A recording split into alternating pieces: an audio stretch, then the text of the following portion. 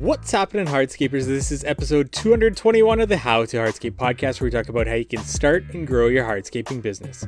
And on today's episode, we're joined by two returning guests for another I Am a Hardscaper Roundtable Rally, where we bring back returning guests from our I Am a Hardscaper series, where we do a one-on-one, and then these roundtables, we bring back two or three guests. And in this case, we have Adam from Lilley, LLC, that's Lilley, LLC on Instagram, as well as Shane from Royal Stone Masonry 87 on Instagram. Both do beautiful designs, and just felt it fitting to bring them two on a roundtable together to talk about just that, designing projects, adding beautiful inlays, as well as their thoughts with scaling their business that has to do so much with their creative work themselves as owner-operators. But before we get into all of this, we want to thank our sponsors, Cycle CPA. If you're looking for bookkeeping, accounting, CFO services, reach out to Cycle CPA at cyclecpa.com.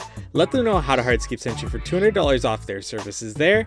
And Inlight Outdoor Lighting, if you're looking to add a service to your business, outdoor lighting could be just for you. That's INLITE Design, Inlight Design on Instagram, to follow them for some inspiration and get that conversation started there. And without further ado, let's get into today's episode with Adam and Shane. Today, we're joined by two returning guests here, and it's a long time coming for Adam to bring him back for a roundtable here. So Adam from Lilley LLC on Instagram, that's Lilley LLC on Instagram. Adam, thanks so much for joining us back here for this roundtable. Absolutely. Thanks for having me, Mike. It's been a while. Yes, it has. And it's been difficult to find somebody that we could bring that does designs to the point that you do them there. So we've finally got our guest here for you, Shane from Royal Stone and Masonry. That's Royal Stone Masonry 87 on Instagram. And Shane was a most recent guest on the I'm Hardscaper interview, and well known for his inlays, and quite recently the Dragonfly inlay. Shane, thank you so much for joining us here. Thank you. Thank you for having me again. And getting into designs, I just recently had a short conversation with somebody that had a question that definitely pertains to the two of you, and the effort and the time and everything that goes into your guys' designs and getting on site. My first question to you guys is how do you know when you've gone too far with a design, or perhaps when you're not going to make any more money, even though you've got a great idea to extend that design a little bit further for the client? Do you reapproach that client, shoot them in the idea, pitch them the idea, and let them know how much that's going to cost? Do you eat the cost depending on that? Or, what is that conversation going like in your head when, Shane, you come up with a Dragonfly inlay, if that hasn't been discussed with a client before, or Adam, you're doing a constellation lighting pattern for a client? How do you know when a design's gone too far for you as a business owner rather than a designer itself? Whoever wants to kind of start us off with that conversation there. So for me, obviously, it's completely different to Adam. Adam's his own boss, his own employee. So I think he has a lot more time compared to me. For me, I have to have a set day amount of when this design has to come out. And if I go over that time, then basically that's on me.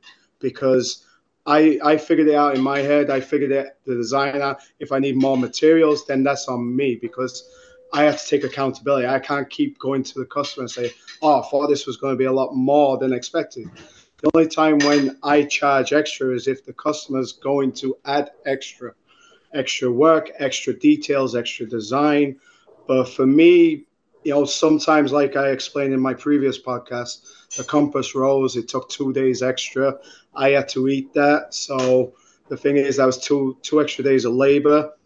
But it's basically on me because it's poor planning. But, that's just me holding my hands up and say, yeah, I thought it was going to take this long, but it didn't. So I can't really blame the customer for that. That's just on me. Adam, how about yourself? You know what? I'm kind of in the same boat. Yes, because it's just me, I have a tiny bit more freedom. Problem is profit. At the end of the day, the business has to earn a certain amount of income, and it does usually end up coming down to eating a bit of that. So you have to draw your line of what you need to make versus what you want to make, and then how much the art of what we do means to you. So for me, I do have a lot of freedom. I run as lean overhead as possible.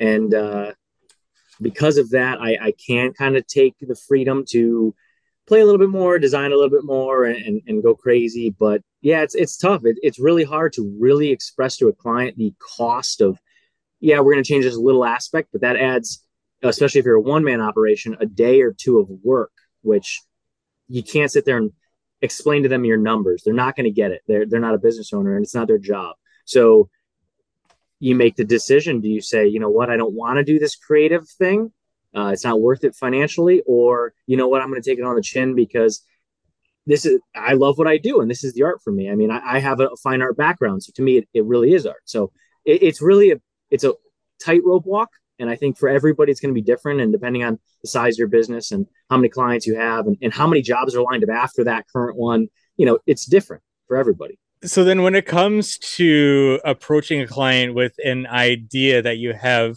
whether you've done this before or not, you're at some point in the project and you didn't consider this new aspect in the initial design and you think it would blow the client away. How do you bring that to the client? And what would your process be, especially if it wasn't in the initial scope of work for the project?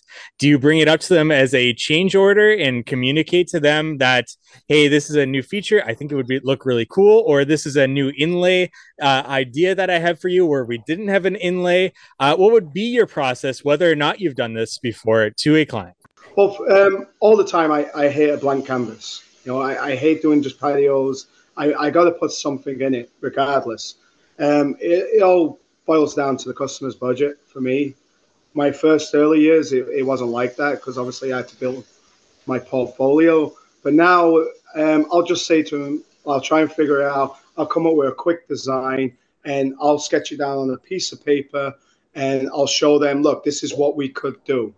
Obviously, I run with 6 guys. So as well as we're putting the field out, I could have a couple of guys, maybe doing the border over here and a couple of guys cutting around a post over here. So as they're doing, I'm actually talking to the customer, laying out these pavers and say, do you think that looks good? Do you think that looks good? So I get to try and let them visualize it on site, in person, as we're doing it. And then if they're like, yeah, okay, let's do it, then obviously we talk the numbers, tell them the extra pay, this could be an extra 3,000 here, this could be an extra 5,000 here. Obviously when it comes to the end of the job, that's the one thing I need to start doing is right there on the spot is, all right, this is a contract, this is a change order, this is how much you're going to cost. Because usually when it comes to the end of the job, they're like, oh, well, and I guess into a little bit of like, come on, I did this, you got to pay me. But I learned my lesson, and, that's something I have to do because obviously we're good at hardscaping, but I'll tell you one thing, I'm terrible coming to business and stuff like that, the business end of the company. Honestly, I'm awful at it, but I have something to work on. Adam, how about yourself? What's your process in that? So again, very similar to Shane. I'm not a great businessman, but I think the thing I do have going for me is I'm a good talker and I connect with people and I'm just very transparent. So he might have some guys laying block and he can talk to them. I lay block and talk to them at the same time because it's just me. But it does happen very naturally most of the time. They come out, we're doing something, and my brain is just constantly going. I try to design a project to the budget and the best of my design ability. But once you break ground, once you're there, once you're seeing how the sun moves throughout the day, once you're seeing how the trees are there and just everything, also new ideas start coming to your head and you're like, oh, it would be kind of cool this. So at that point, the client's talking and sometimes it's almost like, just words are coming out of your mouth. You're like, oh yeah, if it was my backyard, I'd do this. And they go, well, that's pretty cool. How much would that cost? And so you just kind of roll with it. And it happens frequently. But case in point, on one of the most recent jobs that's been ongoing forever and a bit of a headache, not due to any of the clients or anything. The masonry was all bluestone, but I was talking about how I love mosaic work, pebble mosaic work, especially over in Europe and Asia. And they're originally from Ireland. And all of a sudden he added an outdoor shower and he said, I want you to do a mosaic on the shower floor. And it was like, that was not, that could never have been planned in the original contract. It's just so far out there. But just from discussion, it kind of came up. So you do your best again to remember, like, okay, let me write this down in a change order because I don't want to start digging this out and building this. And then at the end, shell shock them with a new bill. But at the same time, it's going to be a great new aspect of this project and something I'm really proud of. So for me, it's very fluid because it's just me and the clients constantly having conversations. It is one of those things where it just kind of comes up through natural conversation, and you take it day by day and create new things. Yeah, I just want to add on to that. It's just it's true though, because as you're doing the job, you do get to see the sun coming around and you get a new perspective. So you always come up with designs, and you get to see the pool in a different light or the patio in a different light. So I can definitely understand where Adam's coming from, because I'm the same way. The jobs, you plan these jobs out, and as you're doing it, you always get these ideas, and it just changes. Everything always changes. Just to get a better perspective for the customer. I mean, you're living on that site for the 8 to 10 hour day, and you're just seeing new things, and you're like, you know what? We're not perfect designers. We have great ideas, but once you're there, you're like, I can improve. And now I want to. And now I want to sell that to the client, not because I'm trying to be more profitable, which is obviously a necessity for a business, but because we love what we do and we want to create these new, outdoor living art projects for ourselves and for our clients. So when you're there, it very quickly turns into, I've got an idea. I need to do this. It's a compulsion, right? Yeah, 100%. You said you're an artist. At school, that's what I did. I was an artist. So obviously it's just weird that, you grow up and you think, oh, you're going to be a graphic designer or something like this. And I actually, we're both doing in construction. So we're both artists, and we come in and we actually put art in the ground. So it's pretty cool because we see things completely different to other people. So that's where the art comes in, and I love it. So I can see that in you too. Couldn't agree more, Shane. Couldn't agree more. So speaking about the art and the design aspect of art and the imagination that comes from that, Shane, I know in our conversation you talked about a book of ideas that you have. I don't know if that was metaphorical or if it's actually physical, that you have inspiration that you put into a book. But Adam, you yourself, your inspiration, where are all of these ideas coming from? And are you documenting things that you see in everyday life that you think, that would be a really cool inlay idea in the future, and putting that somewhere? Or do you have a bank in your memory that you're always drawing from? Where are these design inspirations coming from that you want to implement in the next project or the project after that? Yeah, so I don't know. My brain's always ticking. It's always working. It's funny enough, right? The Celtic Knot project. The reason why I did the Celtic Knot, I just bought the PlayStation 5. I was playing the new Assassin's Creed game, the Vikings game, all the runes, the old designs from the Vikings. And I thought, oh my God, that'd be so amazing to go back to my customer and put that in the ground. So that was kind of, I like, everywhere I look and everywhere I see things, like the dragonfly was actually a request from the customer. That was pretty cool. But I'm just driving along, and it's just sometimes I have to just pull over and start sketching away. I do have a sketchbook, what I could show you a few things over here. But it's just like all previous projects what I've done. I just sketch it out and just play with it and keep playing with it until I finally get into the design. And then Adam, what about yourself? Oh boy. So that's a can of worms for me, because similar to Shane, I've got that fine arts background, originally a painter and ceramicist. And so I just draw, like I said, it's compulsion to create. And then there's just a constant absorption of what's around me. So we'll take, for instance, the Art Deco project that I did with a lot of Squadra. Keep your eyes out because something might be happening with that. But that I just kind of started. You ever watch Boardwalk Empire, right? Art Deco era. I watched the buildings, I watched the architecture, and I had been reading Ayn Rand Fountainhead, which was about architecture. And you start thinking about those buildings, you start seeing lines. And I've got this fan, it's actually right above me right here. The base of it, that's an antique fan, is an Art Deco base. And you see these lines, you see things, and all of a sudden your brain starts kind of twisting and turning.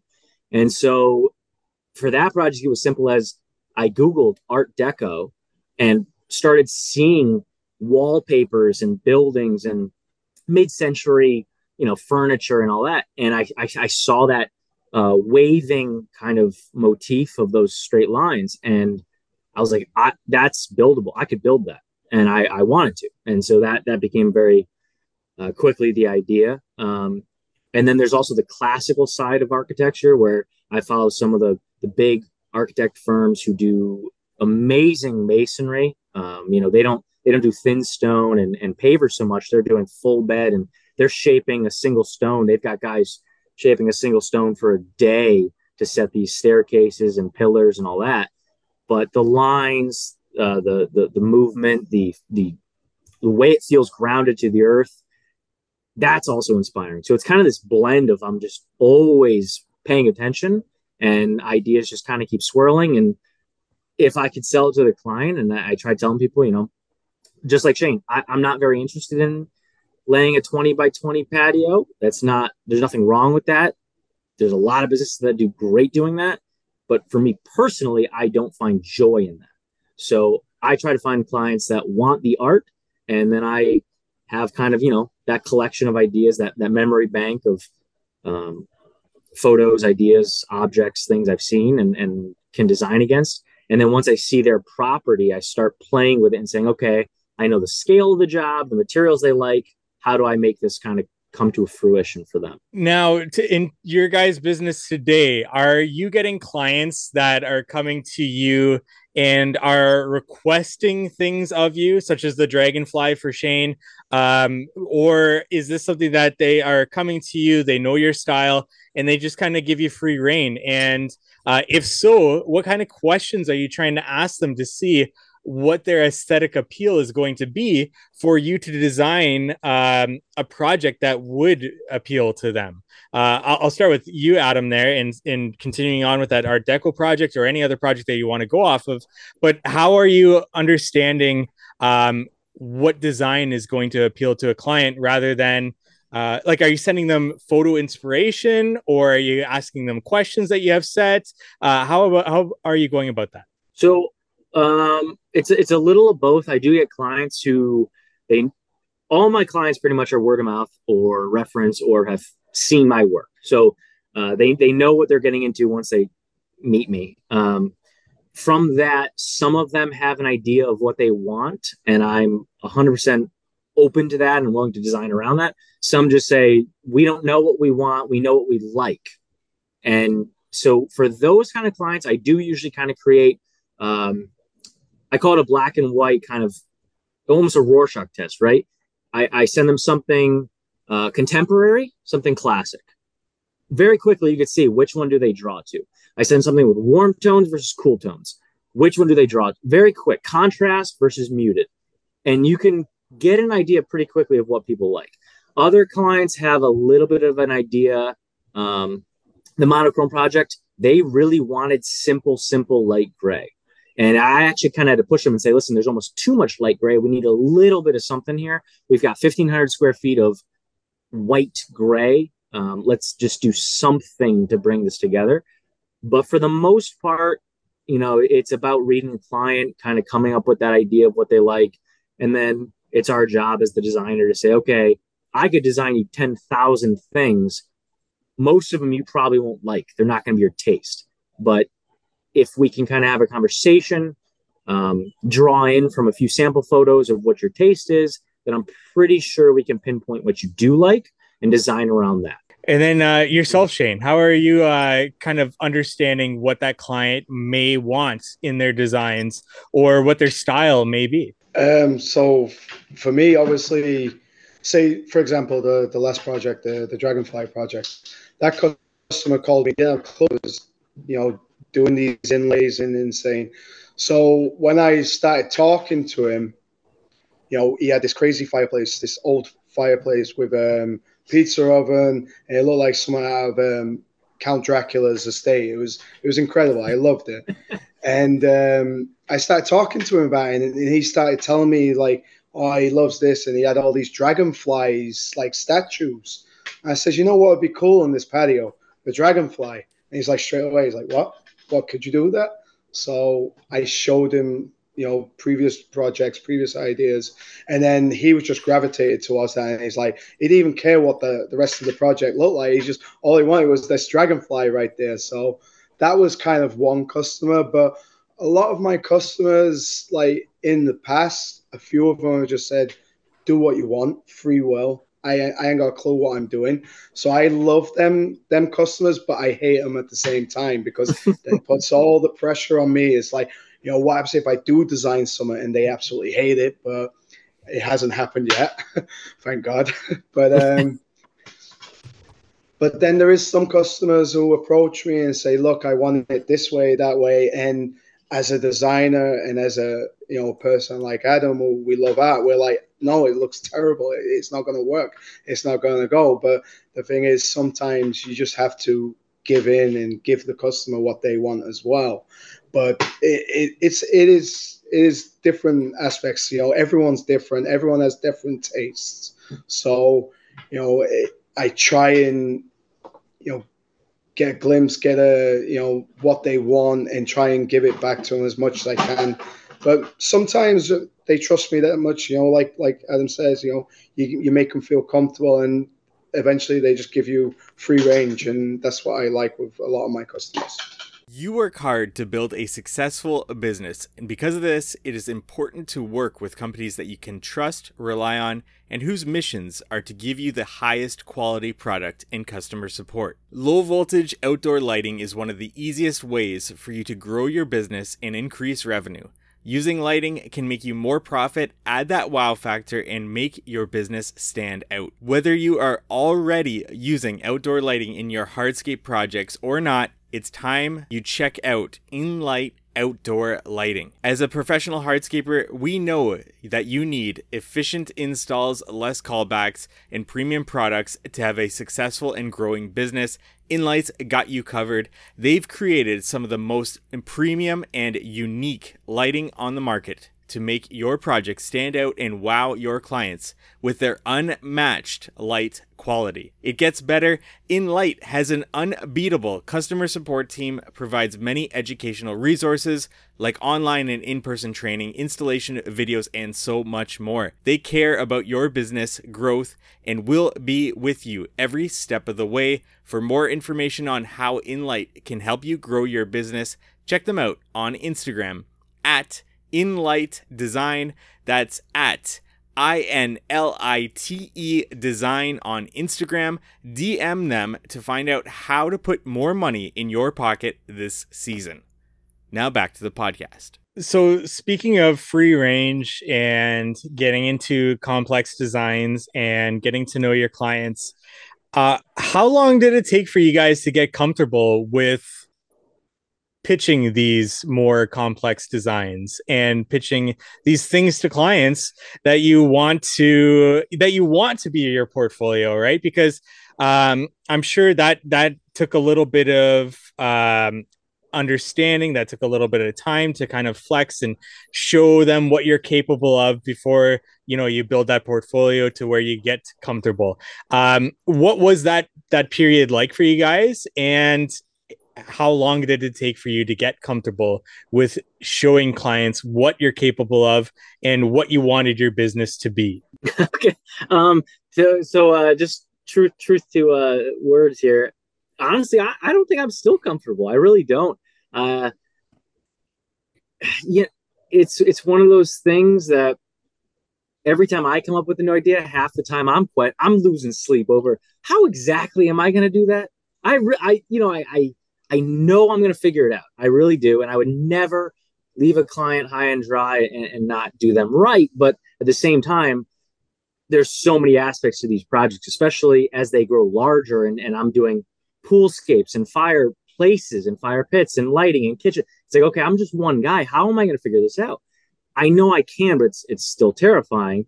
And then when you start saying, well, it's also not going to be the norm. It's not going to be a stackable block kitchen. It's going to be a veneered kitchen with custom lighting, or a new, luckily we have the great tools that we have these days, but setting countertops by myself, it's like, okay, well, these are massive hunks of stone. What am I doing here exactly? But I have the vision. I fall in love with it. And I think that's what speaks to my clients. They do often question, you're just one guy. Yep, you're right. I am.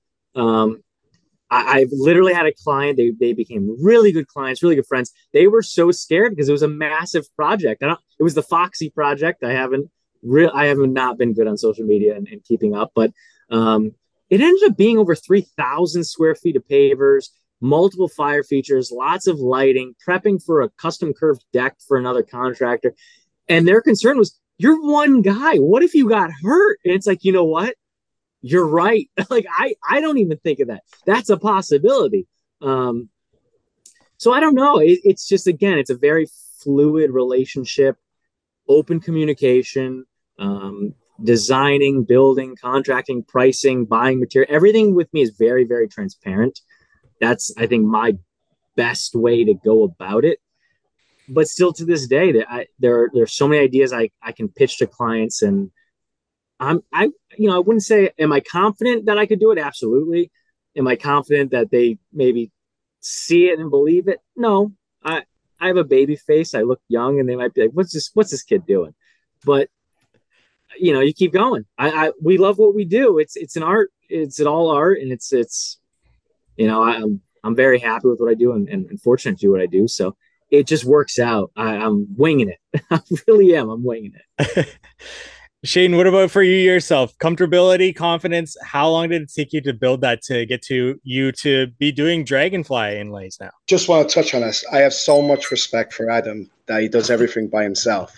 Just hearing him saying that he lifts that natural stone countertop, is pulling my back out already. So I can't imagine how, because even I have like 6 guys. I feel overwhelmed with the amount of work I do and the amount of times I, pitch a design to a customer, because, you really don't know how you're going to get it done until you start doing it.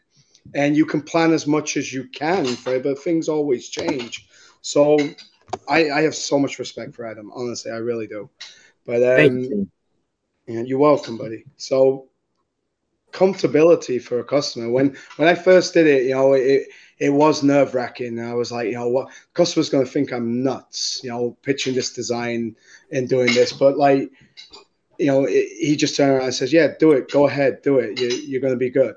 So I feel like that gave me a little bit of confidence. Then every single time I approached the customer and it says, you know what, I didn't have a clue. I was just like, yeah, this is going to be amazing. This is going to be the best. You got the best crew doing this. You got the best designer. And I feel like because I just kept hyping it up, that took away a lot of nerves. And then plus my guys saw how crazy and passionate I am, like sketching out every 2 seconds and like dry stacking and cutting everything in, little perfection. And, one of my guys will cut a stone and I'll be like, no, that looks better. We'll cut it like this. It's like the last job, the Dragonfly, we was finished, and then a Cambridge guy came over and he says, what about the eyes? It doesn't look like a dragonfly. And I'm like, well, he's right. And it just really annoyed me. It annoyed me so much. So at the last second before we started putting the polysand, we had the polysand swept halfway in, and I actually cut 2 eyes out and we put it in, and it just looked finished. It looked better. So that's another thing, is like, even every single design I do, I'm never truly satisfied. I always step back and I look at it. I'm like, you know what? I could have added an extra border here, but then I'm thinking, if I did that, I've lost another day. I've lost 2 days here. But that's my mind always in every single design I go on. But yeah, that's just it. So I think that's where we're very similar is you're constantly thinking about it and how to improve. And it's not just for the sake of the art, but it's the entire project and treating the client right. And by hyping it up, you're not, you're being so bluntly honest with the client that like, I'm doing this because this is quite frankly my calling and what I do. And I would not be doing it justice if I silenced myself. I have to speak up. I know I can improve this, even if it means maybe losing a few hours of pay here. I'm going to do this. We're going to make this the best possible thing ever. And that itself is it's just a huge confidence booster and trust builder with clients. When they've seen that and they've heard that from prior clients and they see it in your prior jobs, it becomes a huge root of trust of, you know what, I don't see what he sees and I don't know what he's talking about, quite frankly. Half the time, I don't think they know what we're saying, but they know they can put their trust in our hands and we're going to build the project right. And by doing something like that little last minute cut on that dragonfly, it's all the difference in the world of saying, you know, hey, it's me on the line. It's not just this project and I'm not looking to collect that last paycheck. It's no. I need to build the best thing I could build here. I really do. It's what we do. 100%. It's your reputation. It's my reputation. And that's what we want to do. We just want to keep up the reputation. Absolutely. Yeah.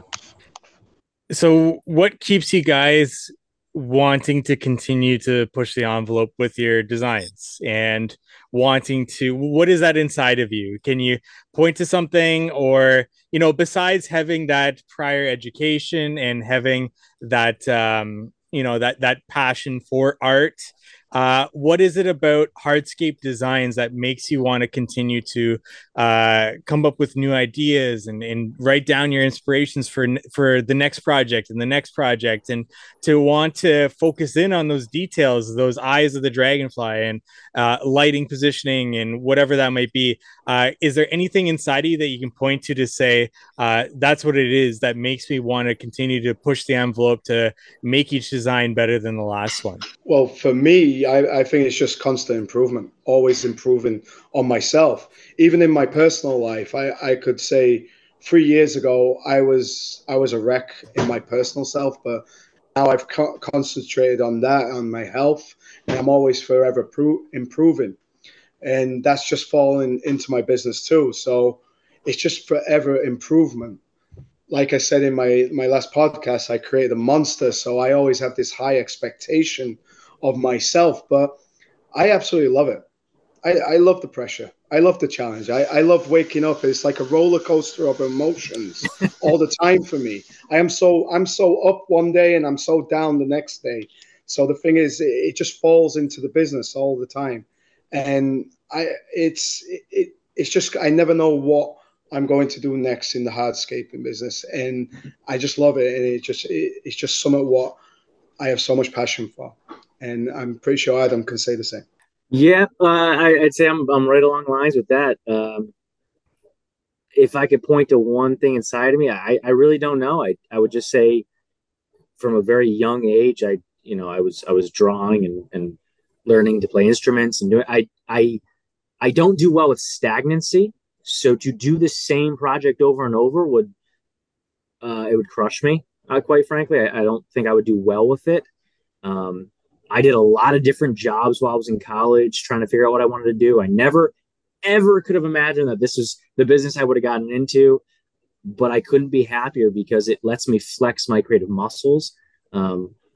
So from reading endlessly to playing instruments to painting, drawing, working on, anyone who follows me knows I have a lot of antique cars and trucks. I have to be doing, and to do the same thing over and over for me just wouldn't be satisfying. So I see a new job and I kind of want to come at it differently. And then again, self-improvement.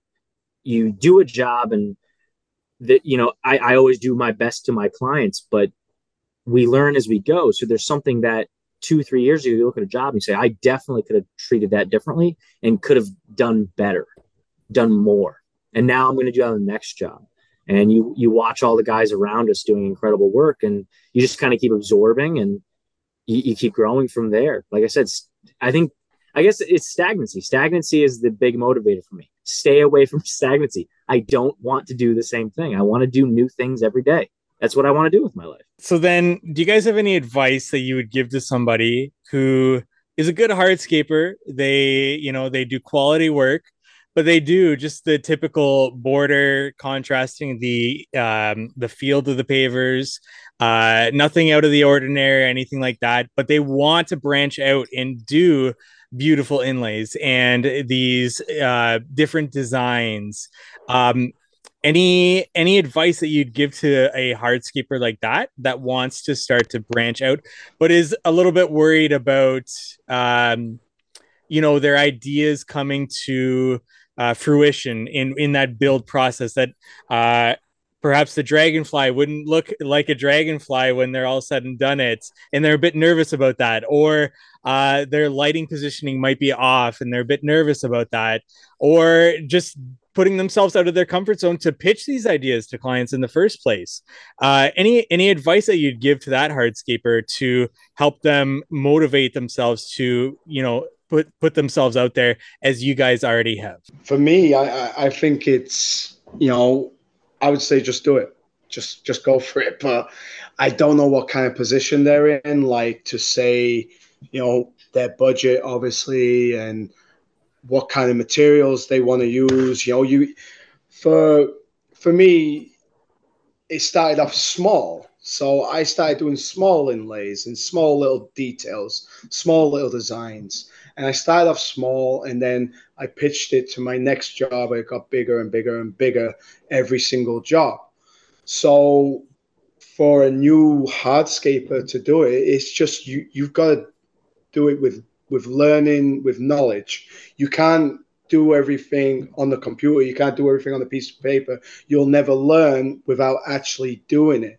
You could practice doing it on, at nighttime, like how to cut a perfect, curve in, or just do some at home, basically on your own patio, just to do that. But as you're never really going to know unless you start building it. And everything I've done, don't get me wrong, it's never been perfect.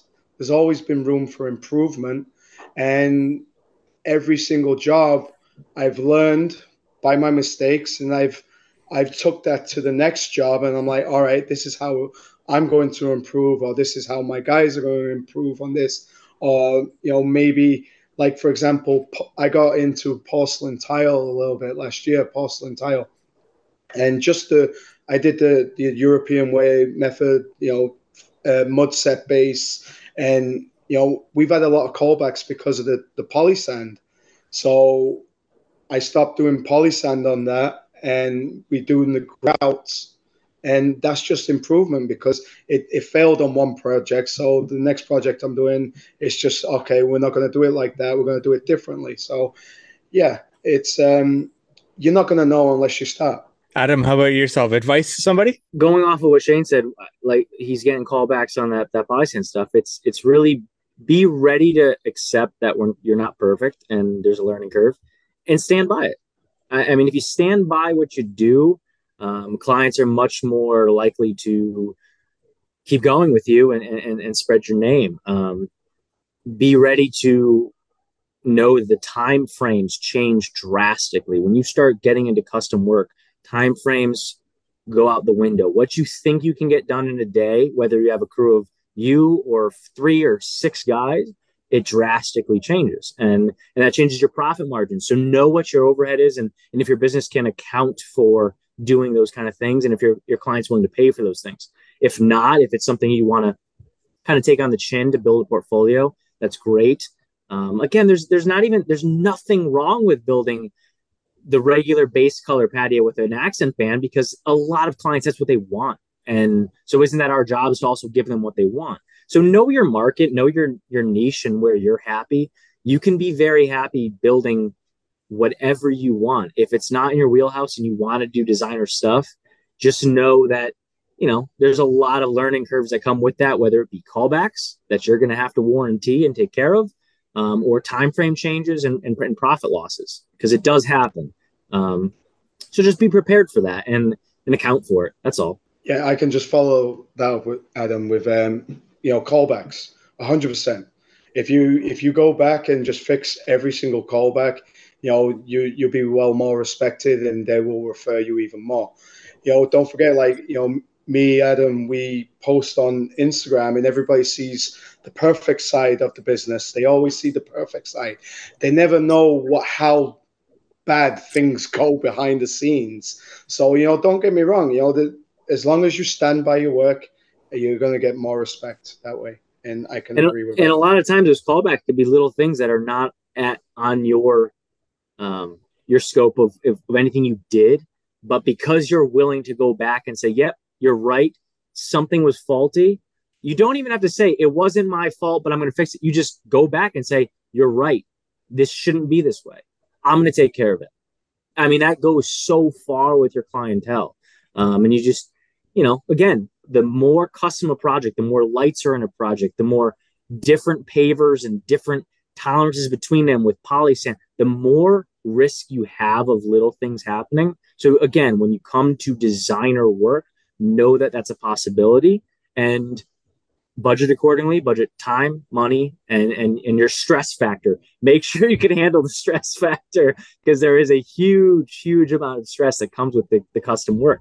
There's a lot of reward that does as well. So balance them out. I just want to take a break from today's episode to talk about our sponsor, Cycle CPA. You may have a CRM or project management software in place, but what data are you using to ensure your estimating is accurate? Having a proper accounting setup and accurate bookkeeping done is key to understanding overhead expenses and other costs that must be recouped in your estimates. Cycle CPA is a remote bookkeeping and CFO firm that helps to connect the dots from the financial reports to the hardscape and landscape data needed in order to reach high profits. They provide landscape and hardscape industry benchmarking, job costing, financials by service line, advisory meetings, and much more.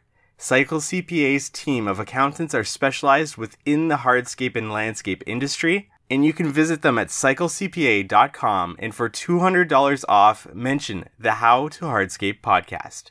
Now back to our episode. Okay, so then one thing I want to address here with a pushback to this custom work and this custom design work would be that the investment that the client puts forward for this custom design work, they're likely not going to get it back if they ever do resell their house. So I would say the pro to the basic, contrasting border to the field pavers, simple patio would be that it appeals to a more broad audience, so that when that client does go to resell their house, it's likely going to appeal to the person that's going to then purchase that house. The projects where the designs are more tailored to the actual homeowner, that might be a little bit more difficult.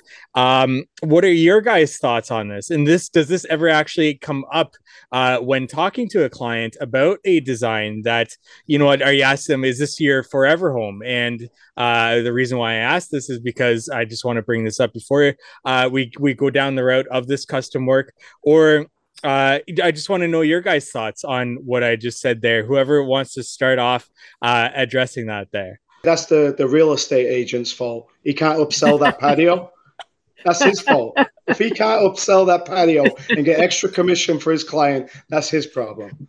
So I'm just saying, you got to think about it. For a customer's perspective, I tell them all the time, this is a unique patio. This is a one-of-a-kind patio. You're never going to get this. If you want to sell your house, then that's fair enough. But I feel like you're going to get the right home buyer who's going to be like obsessed with this backyard even more than a regular patio. And I think that's a great upsell value to the house. You'll definitely get your money back. It's just, like I said, it's like us. We attract the right clientele to our designs, our business. So, it's the same thing. If they want to sell their house, they'll attract the right clientele to buy their house. I love that.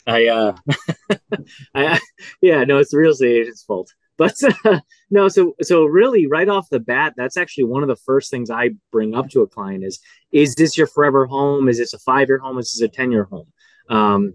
Because truthfully, if you are designing a super custom project, say, there are people who are putting, I haven't done it. I see guys doing it, but their favorite sports teams logos in their patios, right? It's like, okay, that's amazing. What if you have the rival trying to buy your house? This is a downsell. So, I do ask that question right off the bat. The second follow-up question is, even if you plan on selling the house, is quality installation, because if you don't get a quality installation, regardless of design, it's actually a detractor from selling your house, because now you've got settlement, trip hazards, waterproofed against the house wasn't proper. Now it needs to be repaired. Now they're saying after inspection they want money off. Okay, so you don't want a bad installation. So where exactly are we going with this install? I think that the thing we have working in our favor is the market has seemed to change to people are staying planted in their homes longer. Almost every client I come across now, they're not saying, oh yeah, it's my starter house. It's no, we love this neighborhood. All of our kids go to school here. All of our friends are in the same neighborhood. We plan on staying here for the next 20 years. It's like, okay, well, in that case, this is yours. Let's make something you can enjoy versus something you could resell, and I'm quite blunt about that and say, if you want to get resale, do your kitchen, do your master bathroom, do all that. If you want to enjoy your outdoors, then let's build something here, because that's what we could do. I'm going to veer off a little bit here. And I want to ask you guys about your guys' business, because with this custom work, brings about the problem of scalability of the business. And this all comes down to what you want your business to be, right? If you're doing more custom work, the less scalable the business is going to be. Whereas if it's cookie cutter, you can scale that thing quite easily. Where do you guys want your business to be? Are you wanting multiple crews? Are you wanting to grow your business, scale your business? And what does that look like with this custom work? Does this mean that you maybe have a crew that you're on, that you take care of, that does the custom work, and then maybe a crew that goes out and does maybe just basic work? Is that under a different name because you wouldn't want those to be as tied to one another? Thoughts on this scalability with your custom work and where you want your business to be. Adam, you're the one-man crew. Where do you want your business to be? I don't know how many years out, but just thoughts on that. So that's you're touching on a really difficult topic there for me. Like I said, it's been about 3 years since we spoke, and I'll tell you, I was 30 and now I'm 33 going on 34. And this last weekend I set 8-foot bluestone treads alone, and I hurt my knee doing it. And it's one of those things that you're like, this is not going to be a forever setup, no matter how much you love it. And then beyond that, you start thinking of a family and children and a home, and you start saying, hey, there's life beyond me. I can't be selfish and say these are the things I want to do forever. So again, just like everything else, it's really about balance. I have yet to find that balance. I'll admit that. And I keep looking for it. I get people constantly saying, just hire. But then when you get asked to do, like I said, a pebble mosaic shower floor outside, how do you hire for that? What guy can you send out to do that job?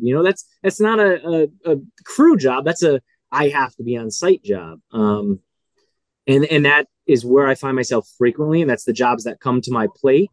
And I'm happy for that. But at the same time, I'm not even getting calls for small jobs or walkways or 20 by 20 two-tone patios. I'm getting calls for the custom work. So it's, you look at both sides of the coin. I'm fortunate for those things, but where do I go from here? And I'll be honest, I genuinely don't know yet. But I'm searching. I really, really am. There's always room for improvement. Every season's a different season. The economy's changing. A few years ago, the economy was crazy booming. We had so much freedom. I think that freedom is tightening down on us, and we have to be smarter about it. So, just like those relationships with my clients are fluid, I try to stay fluid with the business. Plan for it. Make sure you have your overhead covered and a nest egg and everything's safe. Once you have that, then you can kind of be a little bit more fluid. So that's really where I am. I'm just going to continue trusting my gut, and trusting the clients that come to my door. Honest answer. Absolutely. Yeah, Shane. So Yeah, so for me, basically, I'm actually set up right now that I could actually go and do a second crew. I have two trucks, two machines, two trailers, because that's what my plan was. That was my plan for this year. But obviously, this year it wasn't like 2020. It wasn't like 2021. It wasn't like during the COVID years. So I kind of took a step back. But I do have that preparation. It's a big killer for the overhead, but I do want to eventually go and have two crews, one crew here and one crew here. But I still feel like I hold on to the quality side of the business, because if I'm going to be in two places at once, it's going to kill me, and I feel like my quality is going to slip. So that's another perspective. But the thing is, I just want to touch on like what Adam said. So I used to be a lot more involved, and I wouldn't leave the job at all. But actually, I had an accident in early 2021 where I actually lost 80% vision in my left eye. Ooh. So I don't know how it happened. I know earlier that year we went to Jamaica and I jumped off the cliffs of Rick's Cafe. So yeah, that could have been it, but I don't know. But it could have been a piece of concrete in the eye. Who knows? The doctor didn't know. I detached my retina, so that was a scary, scary thing. So I lost my eyesight for 10 days. I had to lay face down, and it kind of made me realize, you know what, I have to give more control to my guys. As well as me taking a step back. So I took a step back as much as I can, because if not, I need someone to carry on with the business, because, you know, like I said, I got machine payments, I got overhead. I need someone like that. So if that ever happens to me again, I am set up for that. Funny enough, during that time, I was lucky because my wife, you know, she actually helped me out. Then like 4 or 5 days, she actually went to work. She didn't know what she was talking about. I just told her to lie out of her teeth and just collect the money at the end of the job, and which she did a great job, and she did excellent. And you know, it was some of that she was involved with. But yeah, it's a good point. Your health is your most important thing in this business, and if anything does happen to yourself, you have to make sure you've got someone to fall back on. So, Adam, I give you props, and honestly, I would think that should be your next step, is to see if, I know it's going to be hard letting go, but you have to let go. You have to take a step back for your company to survive. And that's just me, just trying to be honest with you, buddy. No, you're right. And like I said, 33 is still a young age, but sorry, 34 is coming in a few weeks. In this industry, 34 is pretty much 50, so it is what it is. And truthfully, we are only as good to our clients and our projects as we are healthy.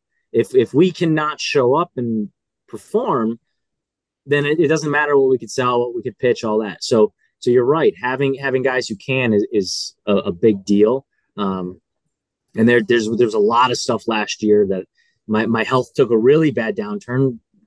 Not sure if it was due to stress or what happened, but there were many days it was really tough. And then that comes back even into your personal life, because by the time you have so little energy as it is, you're burning yourself out on these jobs. Then you come home in your personal life, it's like, well, I'm honestly too tired to really cook a nice dinner and enjoy it with my girl. You know, and I'm not at a point where I have children yet, but if I did, you know, I would feel awful coming home and being too tired to not be there.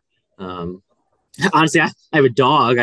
She's pretty much my daughter. And I feel terrible not coming home and saying, yeah, let's go outside and throw the frisbee or go for a hike, because I'm so burnt out, and that feels awful. So really, we're only as good to everyone else around us as our health. So yeah, not having a crew does become a huge thing.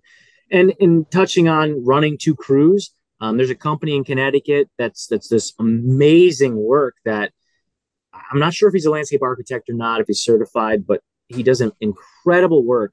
And I know from the reps around here for the companies that what they show online for their designer work is a piece of the business, but they also do a lot of basic install work. It's to the top-notch quality, and it's really where their profit margins are coming from. And the owner designer of this company gets to enjoy the rewards of kind of running all of that by really showcasing and focusing on his designer projects. So maybe that is the avenue I go. That it's something I've toyed with, something I think about. So as for I have a crew and I'm burnt out. I'm burnt out myself, and I really am. And that's my personal life gets really affected.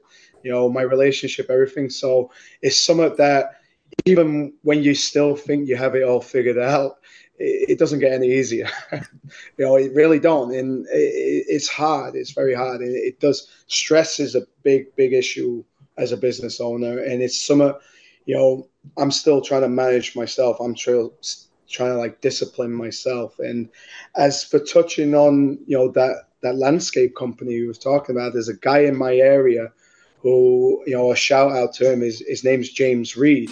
And he started this affordablepatio.com. And he actually has an Instagram at Rose to 100 M's. And he talks about overhead business and everything.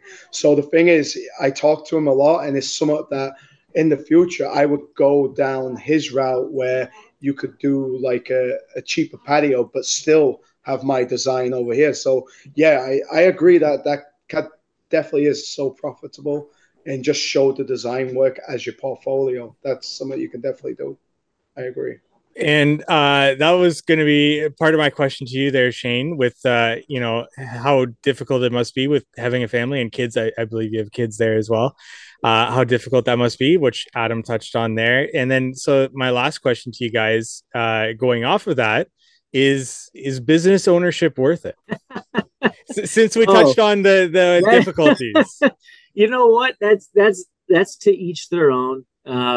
We all have different values and what we want to get out of our time here. And for me, I think working for somebody else, or like I touched on earlier, doing the same project over and over would be so unsatisfying, and I would not feel fulfilled. The same thing goes for being kind of my own boss. It's something that has come up because, again, looking down paths of health and what I can provide and what I can do and where this company goes, I have talked to other companies about possibly working for other people, whether that be in completely shutting down Lilley and working somewhere else, or working in a design aspect and having others install. So far where I'm at, I'm so connected to my designs and my installs and my human interaction with my clients and working outdoors. Honestly, I mean, could we be more fortunate to just work outdoors? I love that we get to be outside. I couldn't imagine working in an office. Again, not that there's anything wrong with that, just not for me. So same goes for business. Is it worth it? Oh God, there are so many nights I don't sleep and I'm like, that's it. Tomorrow I'm finishing this job and I am done. I am over. And then you get a new lead and you're like, oh, heck yeah, I'm going to build the coolest thing I've ever built. And you just kind of keep bouncing back and forth. So it's each their own. You got to follow your gut and follow your internal compass. For me, right now, I like this path. I'm going to continue on it. Yeah, I couldn't agree more. I don't think I could ever work for someone again. I don't think I could, go back to the old days where I was working for someone and he was screaming at me left, right, and center, like, get this, get that, mix the cement.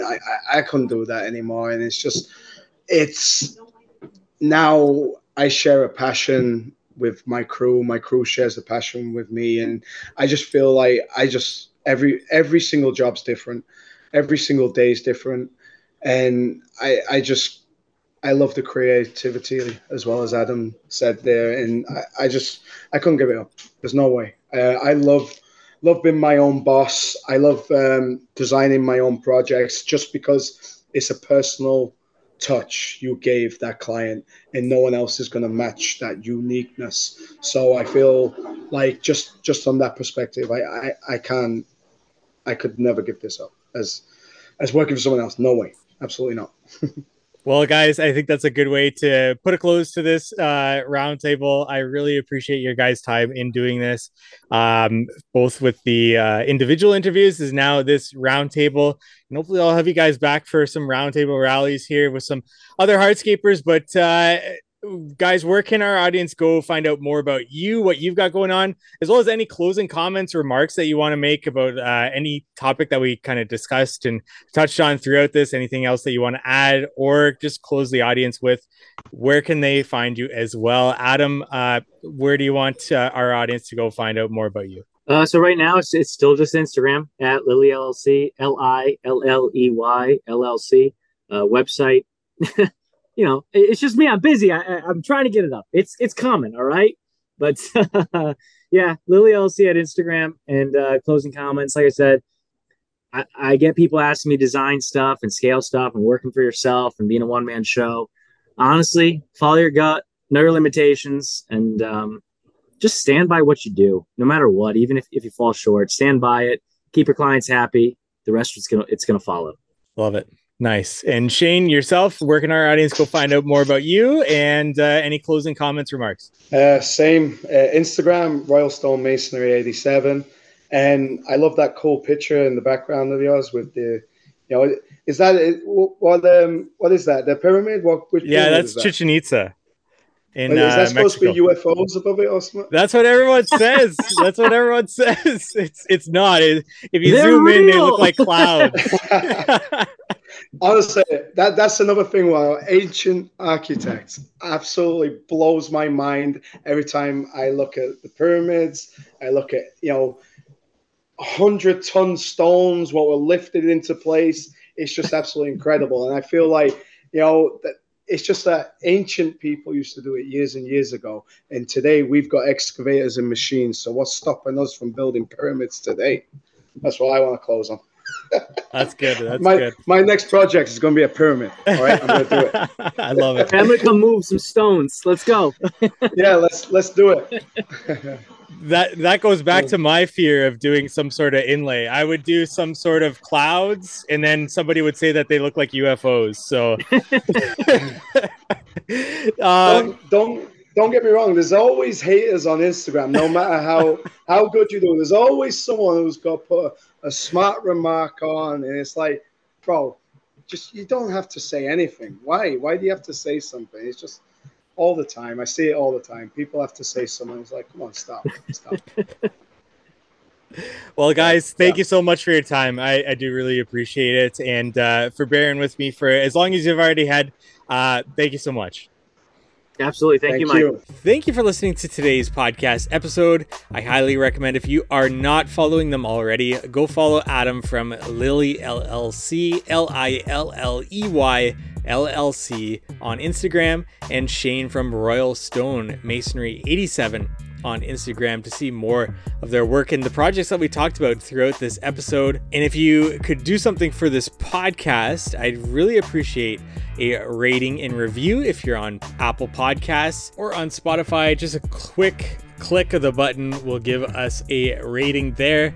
And I've been trying to go through some of our previously written reviews on Apple Podcasts. If you leave a written review there, I'll get to it on the show. And a few today, we've got McGrath613 titled "Very Valuable to Anyone in the Industry" with a thumbs up, 5 stars. Great way to connect and spin ideas around. We'll absolutely learn from these regardless of how long you've been around. Another one here from Jeremy, 123456789 JJX. Great guys, keep our industry informed and educated, with a couple thumbs up and a raise the roof emoji. 5 stars. I love all the info, and the best part comes from real contractors out there on the field like me, with a thumbs up. And then finally, from Sutton Outdoor, excellent podcast, 5 stars. The How to Hardscape podcast is an excellent resource for new or seasoned veterans of the landscape and hardscape industry. Mike gets right down to business on each and every podcast and provides seemingly endless nuggets of knowledge the entire time on all aspects of the hardscape industry. I look forward to each and every new release of the podcast and have made it a habit to tune in while I work or drive from project to project, learning something new along the way. There is no better way to work on improving yourself and your business than to subscribe to the How to Hardscape podcast. Thumbs up, 100.